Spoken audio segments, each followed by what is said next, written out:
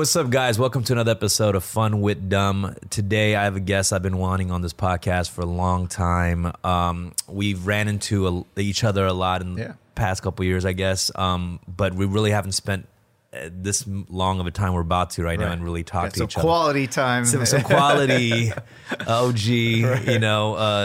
time with Jim Lee here of DC Entertainment, who is currently the Chief Creative Officer. Did I get that right? The CCO. And publisher, yeah. And publisher. But it's kind of crazy saying the title, too, because you're an illustrator, a writer, everything, all of the above, that pretty much wore all the hats of the comic world to get you to this position right here. I mean, you're a legend in my book and many people's books. And, should be celebrated far more in the Korean community as well. I mean, you are, but I feel like not enough, But thanks for coming, Jim. Appreciate it. Thank you very much, man. Thanks for having me. Yeah. I mean, just off the bat, how was your holidays? It was great, man. I've got a lot of kids, as you probably know. So it's rare that they all are, under one roof. We're lucky if we get them once a year now at this point, because the oldest one is like 26. Oh, wow. Yeah, so we have like... He's close to my age. She's close. Yeah. Daughter. It goes like 26, 24, 23, 22... Oh, wow. 20, 18, 13, 7, Wait, how many kids 5. Do you have? That's 9. 9 kids. 9 kids. So I have to keep track of all Jim the Lee, 9 kids. He got a whole squad. Yeah. Like, that's a comic, superhero squad right there. The Chief Creative Officer, publisher, that's the easy part of my life. Man, honestly, I didn't know that part, and already I'm like crazy impressed with your lifestyle. Right. So they all came in for Christmas and the holidays, so it was great seeing everyone and catching up with everyone. And then, it's just...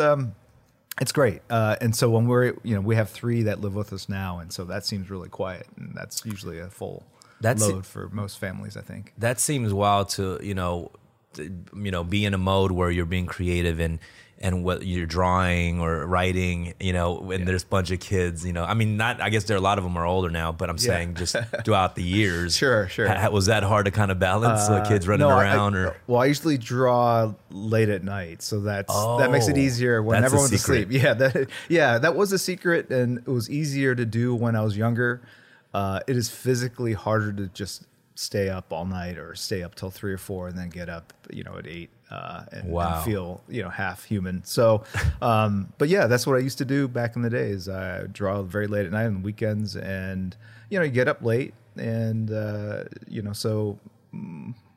don't really notice that you're on a slightly different staggered time schedule. Right. Is there like far as like, the speed and pace that people work, there's some people are faster than others. Would you say you're a pretty fast illustrator? I like to believe that everyone actually draws pretty fast. Yeah. It's it's how committed you are to sitting down and putting the hours in. Right. And actually all the times I've been very slow or late on deadline, it's not because like I got an injury and I can't draw as fast. It's because I'm distracted. I get up. I have the internet here. I've got the baseball game here, and it's just not stopping. Right. Exactly. That's what it is. Yeah. And so the nice thing about working late at night, or used to be late at night, there was not a lot to do. But now, with the internet, I got to find out the news. What's going on in Europe? Like we're just waking up, and so it's harder. And no, most professionals, when I watch them draw, they all work pretty fast. They know what they're doing. I think the case can be made when you're first starting out, you're learning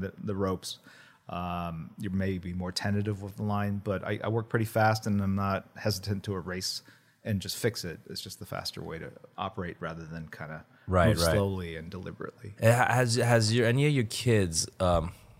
Has any of your kids gone into illustrating or any kind of arts? Yeah, so they all draw. They're all pretty good at art. There's just one daughter, Caitlin, who aspires to be a fine artist. She's had a couple gallery shows in New York City, but it's abstract expression. It's not superhero art, although she was a big comic book fan as a kid.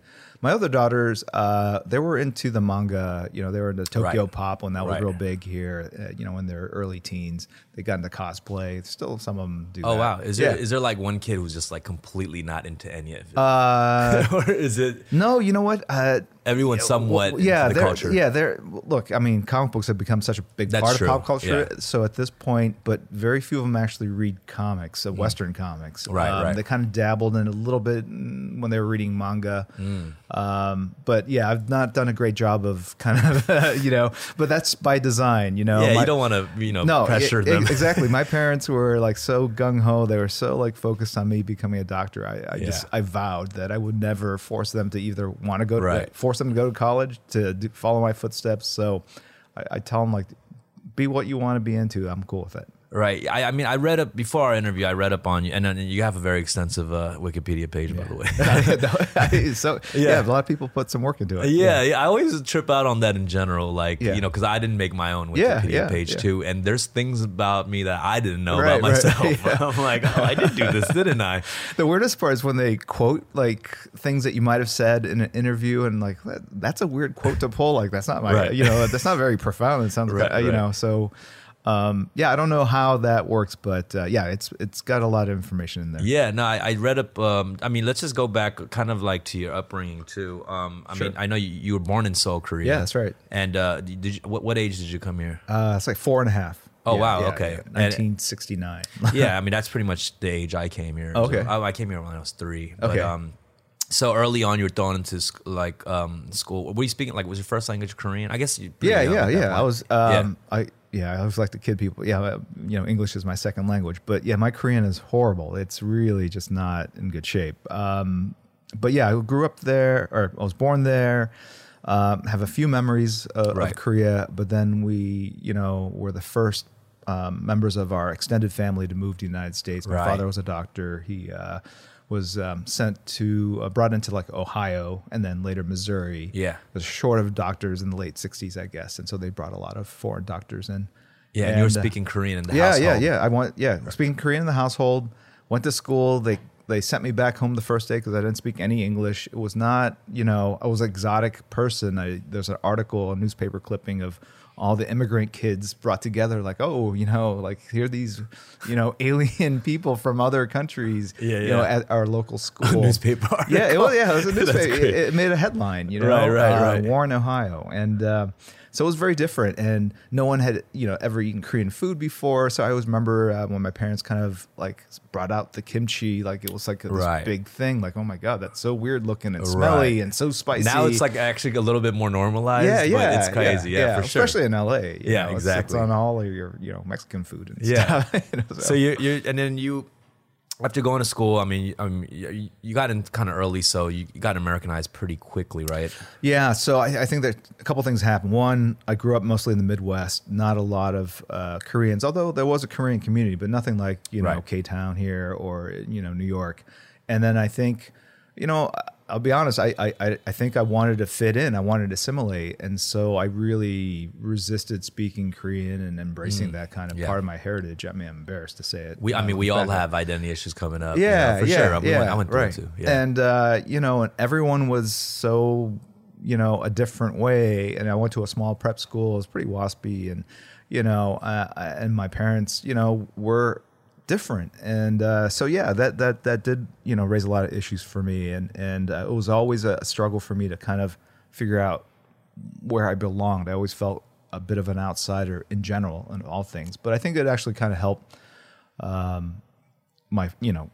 me becoming an artist, in that I think you become a very keen observer. Right. When you're the odd person out, you want to fit in. You look at how everyone else is dressing and standing behaving. You get a good outside perspective. Yeah. Because sometimes when you're too inside, it's hard to see the bigger picture. Right. You don't understand why you're acting the way you are or standing the way you are. So I'm kind of sometimes hyper focused on that. So. Yeah, and then how early did you get into comic books or just drawing? Or? I was always into it. There was no time where I can remember that there were no superheroes in my life. So even in Korea, I remember watching this Max Fleischer as a director that did these black and white Superman cartoons. I remember watching those, and there was a Korean character called Hangubakchi. I don't think he's still around. Oh, okay. No, but if I see the character, I might be familiar with it. I've kind of Googled it here and there over the years, but it was essentially a skeleton with a cape. Oh, okay. And there was a theme song, and a chewing gum that I remember. And so I was really into those two characters. And then and I always drew. I had an art teacher, even in Korea. She used to come over and teach me how to draw in pastels. And Western comic superheroes, like at the time, was already booming. It was big. It was Yeah. part of It's society. very casual, very no specialty stores. So I remember reading comics at the barbershop. Oh, I see. And I didn't speak English, and so comics were a way of taking in stories, even if you couldn't read the dialogue balloons, because if the artist did their job properly, you could just look at the panels and figure out what the story was. And sure enough, they had the same character like Superman that they had in Korea. Like, wow, America, has come, it's caught up with Korean culture. So it was cool to see that these characters were kind of ubiquitous. Was a bunch of kids already like drawing in class and things like that? Yeah, I used to draw all the time in class. That was like, so I was kind of like a hyper kid, didn't pay attention a lot. And I would just always be drawing, and they would always be like tearing the paper, out from underneath my pencil, crumpling it up, throwing it away, punishing me for not, paying attention. And then I started drawing on the tables themselves. I figured it was like they couldn't take that away from me. It's like tattooing. Fight the power. Yeah. And this just like you kept drawing all the way to college? Yeah, so I drew all throughout high school, but I never thought about it as a career, just something kind of fun to do. And I always noticed that I was a little better than most kids in my class. Mm-hmm. And then in college, I was a psychology major, it was pre-med, so I was taking all my pre-med classes. Yeah, and so your senior year, you have to write a thesis to graduate. And so a lot of students basically set aside easy classes, gut classes, to kind of lighten their workload so they can focus on writing their thesis. And so I saved Music 101 and art studio classes, and I just loaded up on those. And, the art class ended up being kind of the most enjoyable class I took in the 4 years I was at school. It was actually taught by an abstract expressionist artist who would commute down from New York City. Yeah. And she used to be an assistant to Frank Stella, big artist from the heyday of the 60s. And she really kind of inspired me to think about art as a career. And I didn't feel like not as knowledgeable in art history to enter into art, modern art.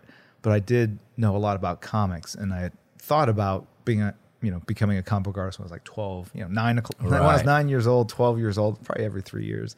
But I really started seriously thinking about it at that point. Right, because it's hard to get just anybody around you serious about when you tell them that, right? As a child, you're like, I want to be a comic book artist. It's like, oh, it's just like every other kid who loves drawing a musician. Exactly, any of that, right? A pro athlete. Right. And back then, there was no path. There was no book that explained how you do this. There was no college classes like there are now. There were no schools dedicated to teaching comic book art. And so it was a struggle just figuring out how to even go about it. I had no idea what they got paid. Like, how does it work? So what was the first step? I mean, so you got your psychology degree. Yeah. And were you ready to go into that, like use that into in a different field, or? No, I majored in psychology rather than a hard science, because even when I had to declare, I knew that maybe medical school was not what I really wanted to do. And so if I went to psychology, I can go into advertising, I could go into psychology and help people. There are things I could do that were less technical than like if I majored in chemistry, right?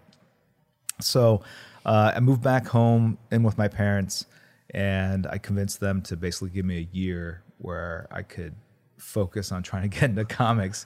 Yeah, give me a year to figure my shit out. If I fuck up, then I'm going to go back. But I took my MCATs, I got all my recommendations. So I had everything ready to apply to medical school. I just, I paid like a $25 fee at the university to have them hold all those records. And then I had that ticking clock, like, okay, well, now I've got to get my act together. And so part one was getting the information. I was not this analytical, but I'm just, for the purposes of telling the story, part one was like figuring out how, gathering information. So I went to a local comic book shop in St. Louis where I was living. And just started talking to people and found people that had been doing some small press stuff. And then also in the 25-cent or 10-cent or nickel bins, they had old back issues of comics fanzines. They were written by fans, interviews with professionals. Oh, interesting. Yeah, so they're like black and white magazines that had interviews, and you start reading all the interviews, and you can start piecing together how other people got in the business. Right. There was a lawsuit against a pretty famous artist at the time, and in that lawsuit, they had the transcript, and if you read it that talked about how much he made. So through weird, sources, I was able to cobble together. All right, this is how it works. Editors are the ones that give you the job, and the names too, right? The reoccurring names you saw. Exactly. Yeah. So I knew the artists mostly. Started learning the names of the editors and the people that work behind the scenes that put the projects together, and the role of an editor, and where these companies were even located. So those, and then once I had that information, I started. I was drawing at the same time. And then I just put together packets of my work, a portfolio, and I started mailing out packets. And this is all from Ohio, you said? No, from St. Louis, Missouri. St. Louis. Yeah. So, I literally put a drawing table right next to my bed in my childhood bedroom. I would roll out of bed, not even change, just sit in the chair, just start drawing. Yeah, within that year. I started probably like in July of '86. And then I went to a convention in December. Someone told me like mailing in packages makes no sense.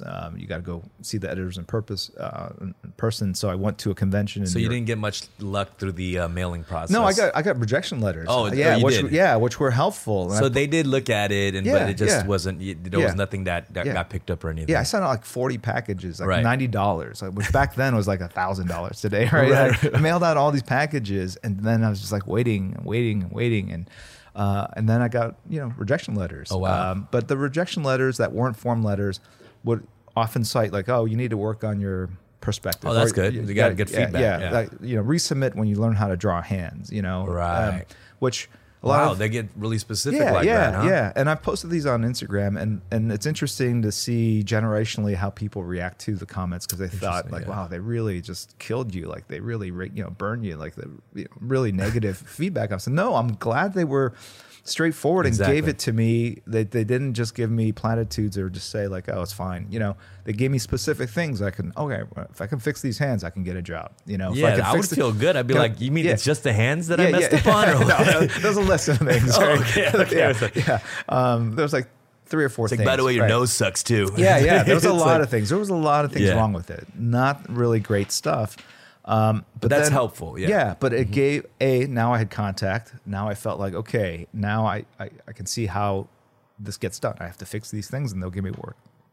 So I started, I was just mailing out packages probably once a month at that point. But that still wasn't going anywhere. And someone who was already working at DC Comics, Rick Burkett, said, no, you got to really meet these people in person. They get thousands of, submissions in the mail. So I opened up a comic book, saw an ad for a Comic-Con in New York City. It's the biggest con of the year. When was the first Comic-Con in New York? Do you know? No, 70s. I think. Really? Yeah, wow. Okay. This is 86. Biggest con of the year was just hype for that. It was the biggest con of the year for that organizer in that hotel that month, that week. It wasn't a big convention, but I didn't know that. So I flew out to New York. A bunch of my roommates were working on Wall Street, so I just crashed in their closet, essentially. Went to the convention. I met an editor at Marvel. He liked my work, and he gave me my first assignment. He gave me a tryout story. So, oh wow, yeah, it all started from that convention. So, And then how does it work? Were you still living in St. Louis at the time? Yeah. So you were working on your assignment in St. Louis, So I went back with the assignment. Oh wow, it was like a 7-page thing. You had like 10 days to finish it. I did that on time. Then they gave me a fill-in issue of Alpha Flight, these Canadian superheroes. And, they might have given me like a month. But at that point, I don't know if to make that deadline required a lot more intensity and a lot more time commitment. And, it was a physically grueling thing. Like I pinched a nerve in my shoulder blade, and that really ached. And I had to get like a harness to pull my shoulders back. My knuckles were like on fire. I had to like soak them under hot water, cold water to make these deadlines and stuff. Yeah, just to make, because, it's intense. Yeah, if you sit down and you do, even if you just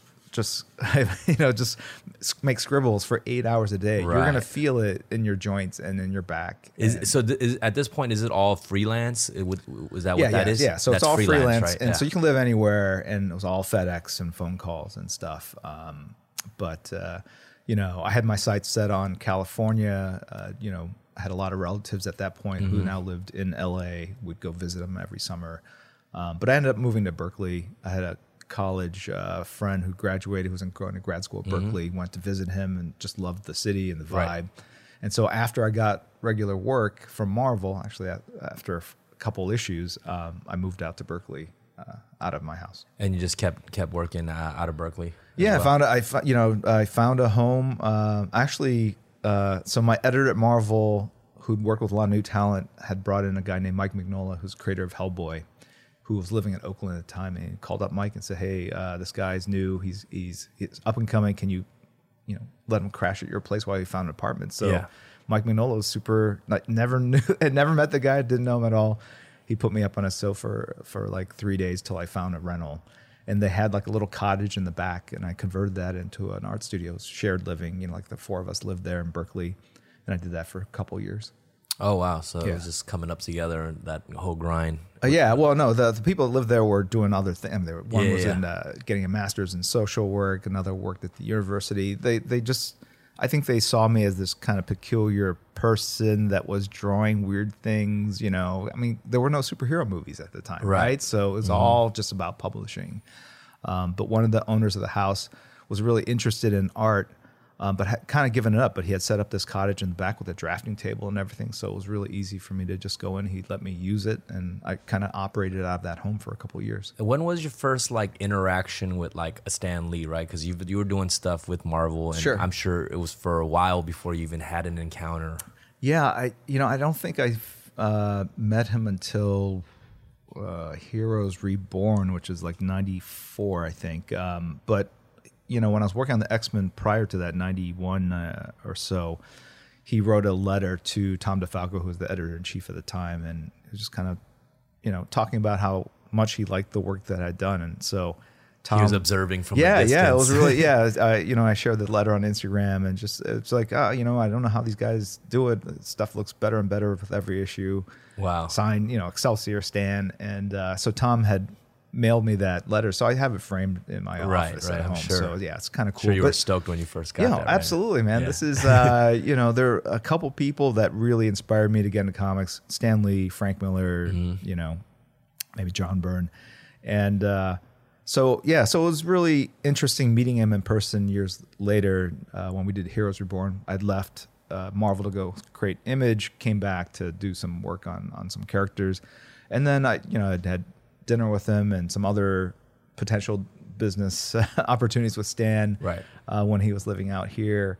And I take that back. So I met him, actually the first time was 91, I think. We did a series of videos on how to draw, hosted by Stan Lee. It was me, Todd McFarlane, Rob Liefeld. Oh, I forgot. Sick. Yeah, so we drove up to LA, and they had this whole studio and multiple cameras. 90s VHS style. Yeah, exactly. And they released all those, and I thought, that's amazing. VHS, these won't be around.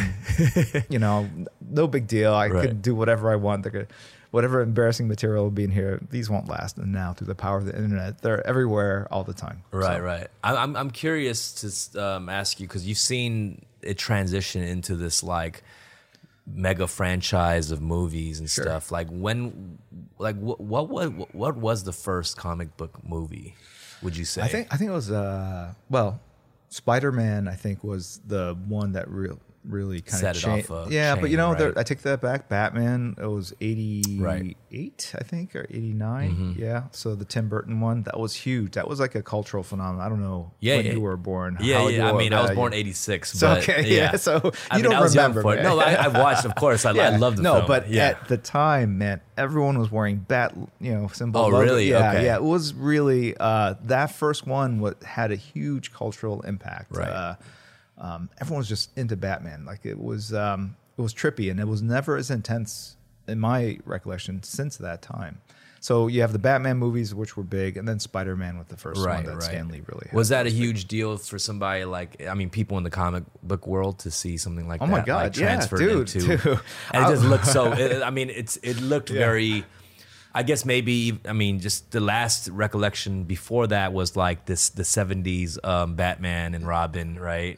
Adam West and stuff. Yeah. Was that 60s? 66. 60s, yeah. There was a Spider-Man TV show. Look, And that's like you guys are like young at that point. You've had all these this many years and decades of being a fan. Right. This is literally the story of like how I walked to school through 3 miles of snow every day, type story. Back then there was nothing, man. It was just like this desert, and so anything that happened was like, oh my god, Dolph Lundgren is going to be the Punisher. This is this low budget movie. Yeah, this is going to be amazing. Like everyone, like the Punisher is going to be the next big thing. Everyone work on the Punisher, and it was just nothing like it is today. So there was like a real hunger and scarcity of that kind. Was there a disappointment in one of those movies? Like like people now are like, oh, I don't like how they did this movie. What was your first would you say like when you were growing up? Was there some version of a comic book reimagined you didn't like? You were like, you have to understand, we were starving, so anything that was created and kind of thrown to us, we're like, cool, we're just consuming like ravenous, hyenas, just because there was nothing. Even as a kid growing up, I would watch any cartoon with any character, anything superhero related. I remember watching the Avengers TV show, which was about spies, because I thought, it's the name of the comic book, and I'll watch it anyway. What we had were science. I don't even know that one. There were science fiction movies of giant insects, ants, and spiders attacking cities. That's what I grew up on, because they didn't have, Aquaman. They didn't have, all these incredible, Jason and the Argonauts. That's kind of what I grew up on. That kind of stuff, stop motion technology. But so when superheroes movies were starting to get made, like even TV shows, it was just like, oh my God, give me more, anything. And the special effects were not, they don't really hold up, but at the time they seemed spectacular. Right. And I was wondering, like, what is like a role in a comic book illustrator, storyteller would play when movies are being made off of these characters? Is there stuff that you guys involve yourself in? I mean, I was just curious about that as well. There was much more of a divide between people that worked on TV and movies and the people that worked in publishing than there is now. You see more crossover talent, but back then it was like people would leave comics to go work in TV and just probably even never mention that they wrote comics. Wow. Right? It was kind of an embarrassing thing. Even a lot of the comic book artists, the greats, they worked under pseudonyms. I mean, Stan Lee is Stanley Lieber. He saved his real name for the great American novel that he planned on writing. He was just kind of moonlighting on like this children's, disposable. He didn't even think of it that serious. Yeah. And all the artists, a lot of them worked under pseudonyms because they were kind of embarrassed to be working in the ghetto of the illustration world. But that's changed over the years, and as the fans of comic books have become filmmakers and writers and creators of media today. So it's just one big kind of spectrum now. So is there a consulting element when it comes to that, or is it two different? Not really. No, back then, because they know the initial story too, right? With the movies, what they're about to take it to. Yeah, I think back then, and there still is a little bit of this. People just kind of like took the idea and did whatever they want with it, and a lot of times it kind of even ignored the source material, at their peril. Right? I see. So, and I think superhero movies started really getting good when the filmmakers had a connection to the source material and decided to actually, honor that. And that's when the movies, in my opinion, started getting better. Not that they were slaves to the source material, but that at least they honored it, the tonality, right? Because there was a period of time where they just really didn't care. It just that's the kid stuff. We're going to make something important over here, and that's something different. Right. Have you thought about ever like incorporating? I don't know like when the last time you've gone to like Korea or anything is, but incorporating any kind last of... year. Did you? Yeah. Well, my daughter goes to Kyunghee University. You talked to me about this. Yeah. And so you go out, you went to visit her. That's right. You guys did you guys like stroll around and see what's going on? I was there for 2 days, and then it was Tokyo really short. Okay. I was in Seoul for 2 days, Tokyo for 3 days. It was a short trip. We just had to get the kids. One kid goes to school at Temple and University in Tokyo. But I had been there in the 90s. I had a cartoon project that we did, and they animated part of it in Seoul, and I remember going over there for a business trip. Yeah, there's definitely a lot of... a lot had changed. A lot of amazing illustrators in like Korea and stuff. Yeah. I mean, I see... I look at like movies, I mean, comic books or animated TV shows and stuff, and at the end I'll just see all the Korean last name, the names, all the superhero movies, right? There's like scores of CGI artists, and then Kim Jung-gi is another Korean artist that's phenomenal. He's created this career. He doesn't speak English. He travels. Like his sketching is just crazy, amazing, and he's got a school over there. So there's a lot of great talent over there. A lot of terrific talent. Yeah, it's crazy because you're like the OG of this like Western style and stuff. Have you thought about like dabbling into this like Eastern kind of manga style of things as well? Or I've done a little bit just for fun. Like I stream on Twitch, maybe like once or twice a month. Yeah. And what that's allowed me to do is draw things I normally wouldn't have drawn in my career because I'm exclusive to DC. But right. I drew Goku, and that those are interesting drawing characters from a lot of anime or non-Western comics content because it has a different approach. And so the big question as an artist is, how faithful am I going to be to the way they draw it? I need to incorporate a little of what I do, my style, to make it mine at the same time. And so it's like, where do you put that slider? How much of it's yours versus what they do? And not only in terms of your own personal styles, but also the cultural styles. Like, you look at manga, the heads tend to be larger, the eyes tend to be a little bigger, the chins kind of come down to a point. Do I lean into that, or do I just do a Western kind of face and get the costume down? So there's a lot of things, and I get to experiment in front of a live audience via chat. And, so I find that to be a pretty fun and interesting thing to do. Very kind of low pressure, but at the same time, that has really kind of awakened, or at least I see these pockets are actually large pockets of fandom that don't read Western comics that now will come in and look at what I've done with Goku and give commentary. And so it's been really interesting, kind of broadening my tastes and horizons. Right. Now I'm curious too, like as your job title, like Chief Creative Officer, like, because that's like a pretty executive position, right? Like it is an executive position. I mean, it is. Yeah, it's not kind of, but it's like that's executive. Clearly. But I mean, but you're still illustrating. You're still writing. Yeah, probably less. Okay. I've never written too much. I mean, I've plotted a lot of stories and created a lot of characters. Right. Writing is it's hard. It's hard for me. It's a whole nother. Yeah. And what I found is that if you write and draw your own comics, you will write for a period of time. You draw the story you just wrote. Then you have to, I usually oversee kind of the production and coloring. And then you got to start the writing of the next issue right away. In fact, at that same time that you're doing those kind of post-art production notes. And so you're constantly working, and it's just a grind. At least with art, I can draw for 3 weeks, have a week off, kind of refresh my, get my energy back up, and then get back into it. How many people are in like a department for an issue? I mean, or for a comic book series? How many creators? Typically you have the writer, penciler, inker, colorist, letterer, editor. So everyone's doing editor. One role. Yeah. Sometimes you have a guy like Frank Miller who writes and draws his own content. Right. So you're working with a small group of 6 or 7 people. Okay. Yeah. Wow. I actually thought it was even more than that.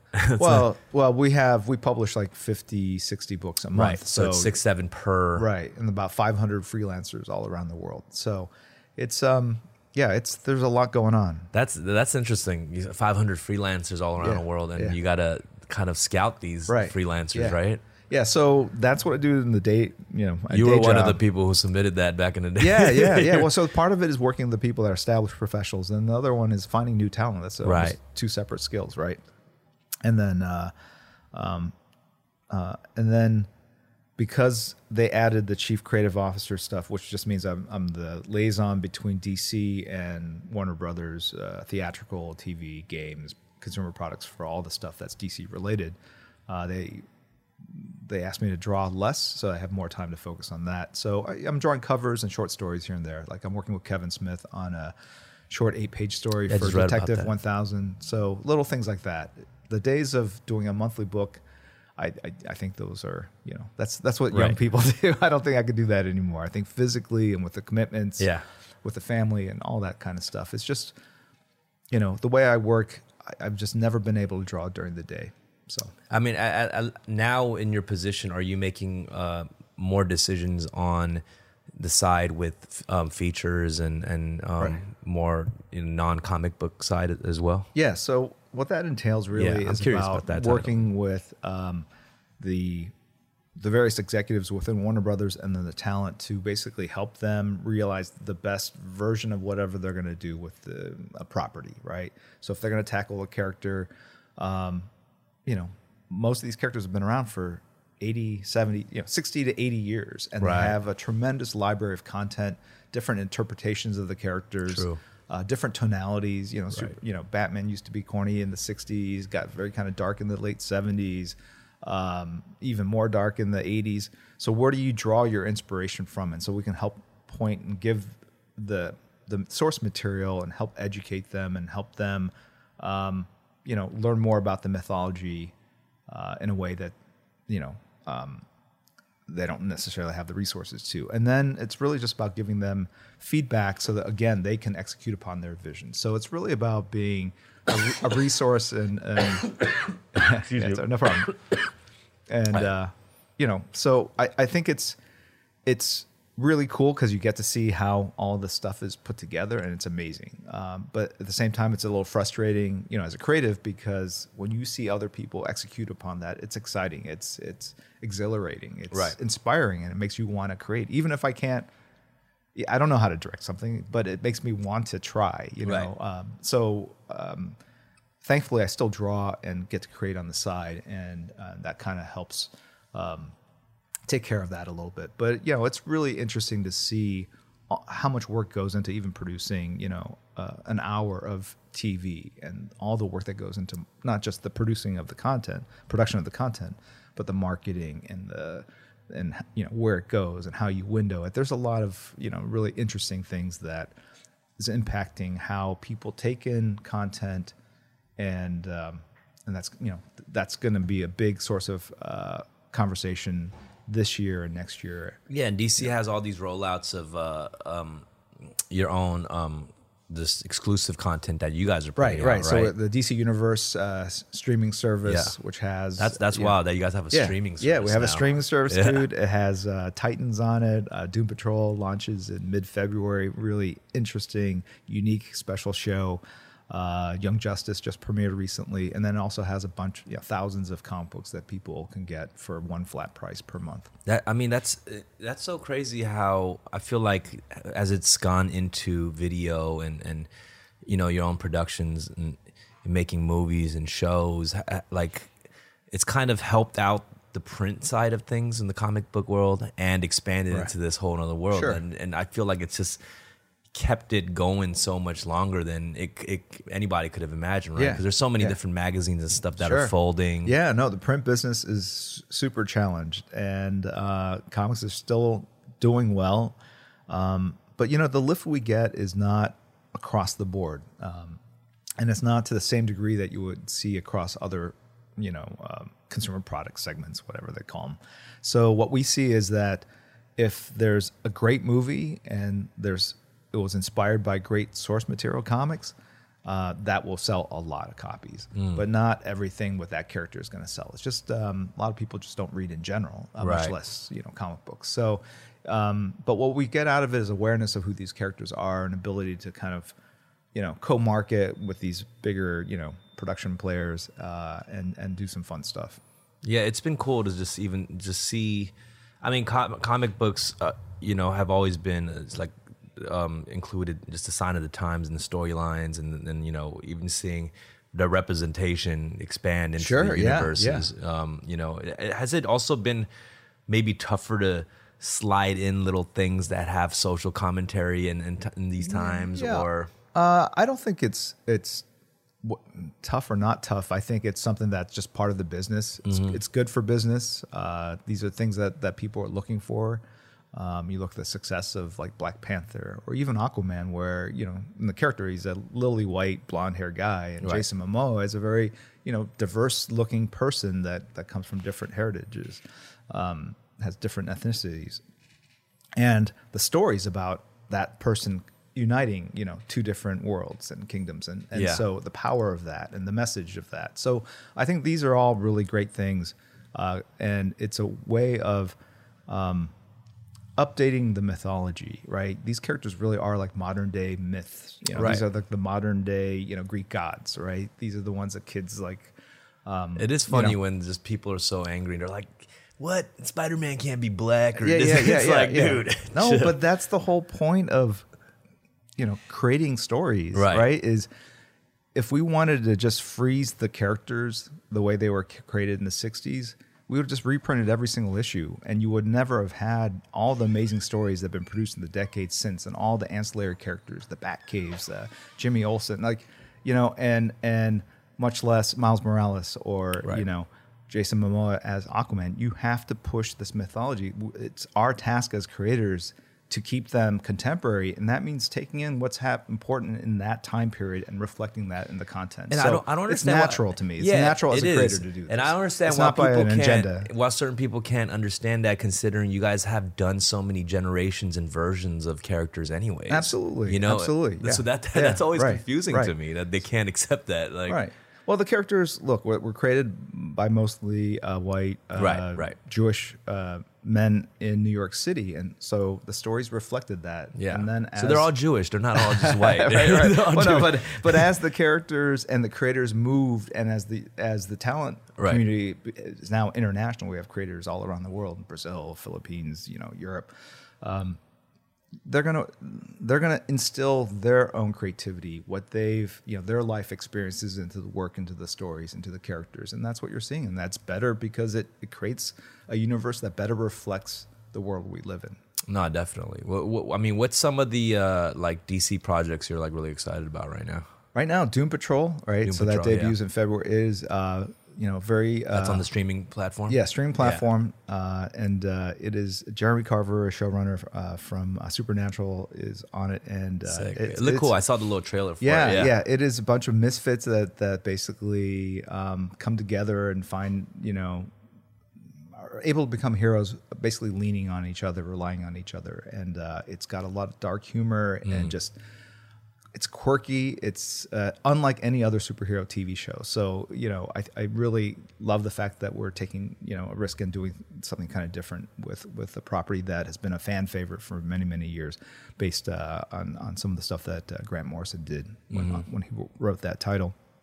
And then Shazam, this next movie coming out, and again, the tone seemed a lot different from a lot of the comic book movies that are coming out these days too, which is kind of refreshing. Right. So I think the trick, with all these properties is that they, it's not just like they're superheroes and it has to fit a certain tone or formula. All the characters have a different story, a different tonality they bring to this pantheon of characters. And Shazam is more lighthearted. It's funny. It's and Zachary Levi is just amazing in the role. Like he's got cool so much charisma like that, where it was because everyone was trying to go this dark route, and after a while it just became kind of a little bit forced, and just because everyone responded well to it. But it's just kind of refreshing to see something lighthearted but not corny and still kind of funny, and sure. Yeah, I think. There's a lot of humor in it, and it basically takes the approach like if you were a kid and could become a superhero, what would you do with that power? And they really explore it, and they do it in a lot of really fun ways. And that's all I can say at this point. When is that coming out? April. Yeah. Oh, okay. Yeah, early April. Is there a bunch of film projects from DC that are in the works for this next year? Yeah, well, the ones we've announced, so Shazam I think is April 5th, first week of April. The Joker is in October next year. Birds of Prey has been announced. They're shooting that. So, and then Wonder Woman is next June. So, about 2 films a year, and really looking to focus on the individual properties and do right by those characters, right? To find what the core essence of those characters are and bring them to life on the big screen. How often are new superheroes introduced into the a universe? We're creating characters. We publish 60 books a month, so that's 1,200 pages of content every single month. which is what, like 144,000 or more, 1.4 million pages a year, some ridiculous number. Yeah. We try to do a count of how many characters exist in the DC universe, and I think it's, over 30,000 different unique characters running around in the 80 years that we've been publishing. So there's always, not to say they're all great, but that's the fun of it. Like I said before, like it's our job as creatives to keep adding to the toy box, keep adding new material so that it reflects, again, the era we live in, and that means finding new characters, new power sets, new names. Yeah, just curious how, as that gets introduced, and you try to create a balance in the universe. Yeah, is there like a process you guys like question when somebody brings somebody to the table, like, how about but this is kind of reminds me of this thing and this power, like how does that work? What's his weakness? What's his strengths? Yeah, we have those conversations happen between the creators and the editors. I think the only time we would have that on a more global or higher level is if we're going to launch a new book featuring a new character. But within the context of a regular monthly book, new characters, new villains coming in and out, you need that because you're just producing a lot of content. It's a different thing if you launch a separate book because it's a financial investment, and if it doesn't do well, you're going to cancel it, and you want to maximize kind of your return on the time you spend bringing new kind of babies into the world. Yeah. So that's when you start talking about, does this character fill a hole within our lineup of powers that we don't have? Do we not have this type of character in our universe? What are we missing? What do we need more of? What's the readership wanting? Right. And trying to react to those and stay a step ahead of them and not necessarily give them what they want, but what you think they'll want down the road. Right. I was wondering also, like, as you were, the many years you've been doing this now, several decades, and was there easy to explain to did your parents know about the iconic symbols, like things you're drawing, like say Superman, right? Like people really know the Superman logo or whatnot. And was it easy for you to kind of explain to them, like, yo, this is kind of a big deal because maybe they were more familiar with it? No, they knew what comic books were, and they threw them away several times. So I knew, they rummaged through my closet and would throw them in the trash when I was in high school. Like more into as you were actually involved with DC and the companies who were actually putting out these comic books. So if were they pretty much like, oh damn, okay, now you're headed the right direction, you're killing it or whatnot, or did they see it as a success, like you were being successful? My parents, even before, I would say they were super happy the first time I got a regular gig. The first job I got, I remember dancing with my mom, doing like a jig, holding hands. Just I don't know what we were doing. We were bouncing around in the kitchen. She was genuinely happy for me, even though that kind of killed the dream of me becoming a doctor and following my dad's footsteps. And after that point, once I got one job, it wasn't even a regular gig. They didn't bring up going to medical school ever again. They were super supportive. Okay. Yeah. So see, that tells you that's what's more important. I think to these parents. They think it's actually the medical field thing, but no, it's more about like you being able to sustain yourself. Yeah, right? Maybe they're just happy that I was going to move out of the house and get out of the bedroom. No, but they were super supportive, and then it got to the point where it got kind of creepy. Like they. My dad would, come home for like Thanksgiving. My dad would have the pile of comics. Like, hey, these are all the ER nurses. Oh wow, that's cool. They won't get their books signed.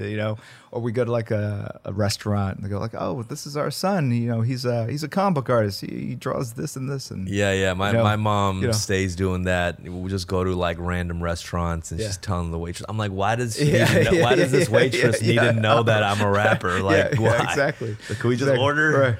Right. Then I go to Comic-Con and there'd be a line of people, waiting, to get to the table. My parents would be the first people in line. And like, what are you doing? That's great. We just had dinner last night. Like, what do you do? Well, why were you here camped out? And they just go, oh, we just like it. It's more exciting to, do it here. That's amazing. So, yeah.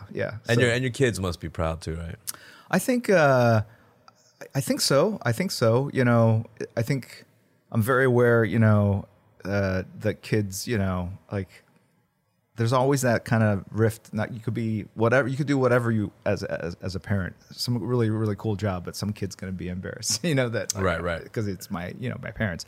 I think one thing they've taken away is that, because they've come to a lot of panels where I kind of talk about my career and what got me into this. And as I talk about kind of following your passion and doing what you want and how important that was for me, they kind of turn that and use it against me. Like, yeah, this is what I want to do. And like, so it's really hard for me to basically kind of lay down the law and say, I don't think that's a good idea, because I basically did exactly what they're, proposing, which is to do something that my parents thought was a horrible idea. You don't want to contradict yourself and everything you've said So that's the hardest part as a parent is true. How do you parent but still give your kids the freedom to do this? I feel like that's going to be a tough thing for me too, because I've done tons of interviews too where I'm preaching a certain thing, and just when it's different when it's going to be different. Sure, it's going to be a different vibe. Yeah. Well, so just going out now, I'm just gonna ask you just quick questions. Sure, who's your favorite superhero of all time? Favorite superhero of all time? Boy, I'm gonna go with Batman, just because he is a character I've drawn countless times, but each time it still is amazing to kind of. What is it about him? Exactly? I think it's the shadows. It's just the. Shadows play a lot in his character in general, right? Right, but it also just makes for a very striking, black and white artwork. Not a lot of characters can support a lot of shadows on them. Like Superman, I've done it, but the classic version of the character is pretty well lit. But with Batman, the more atmospheric you can make it, the cooler the character looks, right? That's interesting. So it's not drawing these characters is not necessarily just the physical form itself. It's all the shadow. Oh yeah.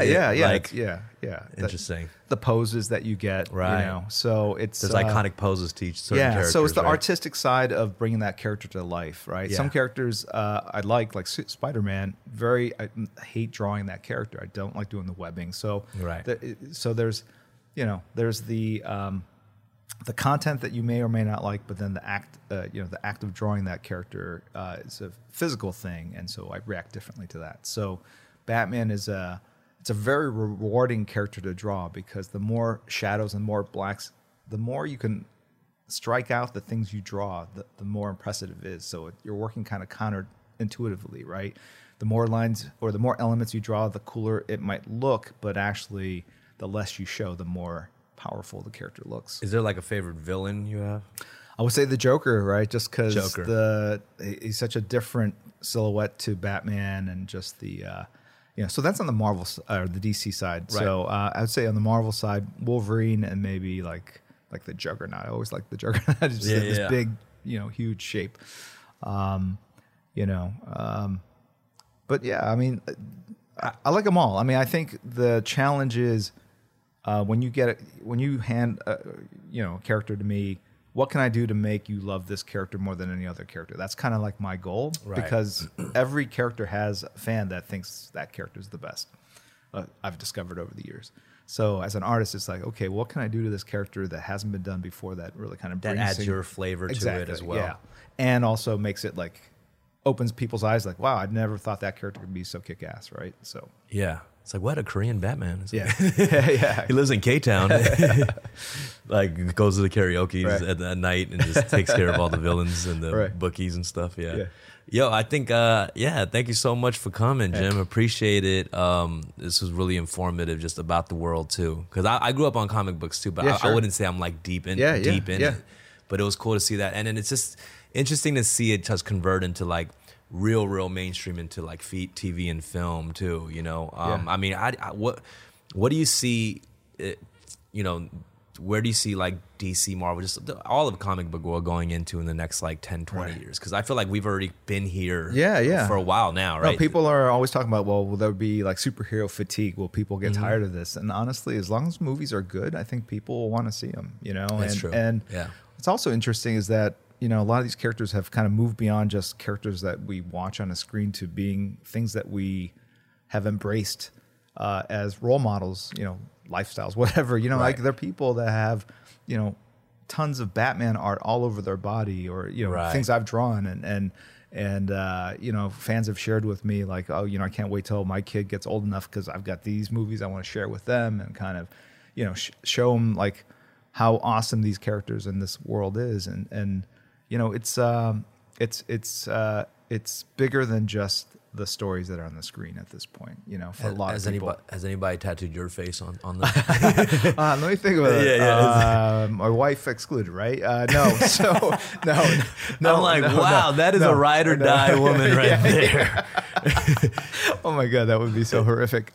Just my signature. I've had fans come up. Oh wow, okay, you cool. know, That's cool. And they had. I've had that one too, actually. Yeah, tattoo artists have something of mine on them, and then I'll sign it with a Sharpie, and then they run off and they come back the next day and they show it. That's happened several times. Yeah. I mean, you've had a lot of your artwork tattooed, obviously. Yeah. At first, it was really odd. I was actually like, "Don't do it. Like, you will regret it, son." I know. I'm kind of like that too. People ask me, and I'm like, yeah. "Oh, I wish you didn't ask me because I'm gonna say no. You should just done it." So I used to say no and really kind of dissuade people from it, but now like it's so so it's a big part. I mean, having your artwork is not the worst thing to get tattooed on. You know what I mean? I've always been I'm like always like in tune with comics, but a lot of other things. I'm like tattoos. Rap music. I remember in '86, Run DMC, Aerosmith, and I was like, "This is never gonna catch on." You know, like. Well, have you done anything actually with any? I mean, I know a lot of hip hop artists, or, celebrities or whatever, have been infused into comic books. Have you done anything with any hip hop artists? Or? Not really. You know, I know I've met several that were fans and had read comics growing up, but. Or what's the most interesting, like, real life crossover thing that's been mixed into like DC, you know, that maybe you've seen or worked on? Well, this is a crossover that's gone the other way where I'm like in one of the Lego games, like I'm an unlockable character. Yeah. Oh, really? Yeah. That's cool. Yeah. So, I throw pencils, I think. And so there's like. So I could unlock a Jim Lee character. Yeah. It's actually Jim Lee. Yeah. So, that's amazing. And so that's been kind of cool. There's a lot of interesting things that happen. Too many to describe, right. But it's the thing where I never thought it would get to this point. When I got into comics, part of it was, I was a pretty shy kid, kind of always felt like an outsider. The idea of going to work and having to interact with a lot of other people and be in meetings seemed really kind of stressful to me. And so I like the idea of like, hey, I could just work at home and draw pictures of superheroes, and it was such a small niche business. It was like a secret group of people that collected. No one really knew who Iron Man was, or the Penguin. I mean, they might have known some of the main characters, but then as it's grown and taken over, I mean, I feel like sometimes I'm living in a parallel Earth where all these weird things I thought were always going to be on the fringe have kind of taken over everything, and so it's really. I still am not over it. Like I'll walk down the street and I'll see someone wearing a T-shirt with my art on it, and that's so I want to stop and say, "Hey, I drew that," but 99% get away from me, weirdo. Exactly. They have no idea, right? So, whereas back in the day when I was growing up, you saw someone wearing a Green Lantern T-shirt, you knew they were a comic book fan, and you could actually go up and start talking to them. Right. Like now, it's kind of dangerous. That's a good point, actually. Just because you're wearing a shirt doesn't mean necessarily you're like this hardcore fan, absolutely not. It was that's true. I guess even for me, I probably wear a shirt like that doesn't mean I'm like a comic book head like that. Right. It was on sale at Target. Like I'll buy it. I'll wear it. So it's different. You got to be careful now. I mean that's cool. Where your position now, do you feel like you wouldn't be able to do that position if you didn't wear all these different hats? I think honestly, I ask myself that a lot. I think it's partly I just want to be creatively challenged. I think if I just drew comics full time, I would get the itch. And part of this was because I was entrepreneurial. Had that kind of spirit, and I wanted to start my own company, start my own studio. I produced animated cartoon series on CBS and a direct-to-video. There's a lot of stuff. I negotiated my early deals when we were part of Image Comics, whether it was a toy deal or a movie deal. I just want to know how to negotiate. I want to know what the terms were. I want to know what cross-collateralization of revenue was. So right. And then I did the first couple deals, and then I passed it off to other people because I just wanted to know. And so a lot of it has just been this very curious nature that I've always had, just wanting to know how things are done. And so.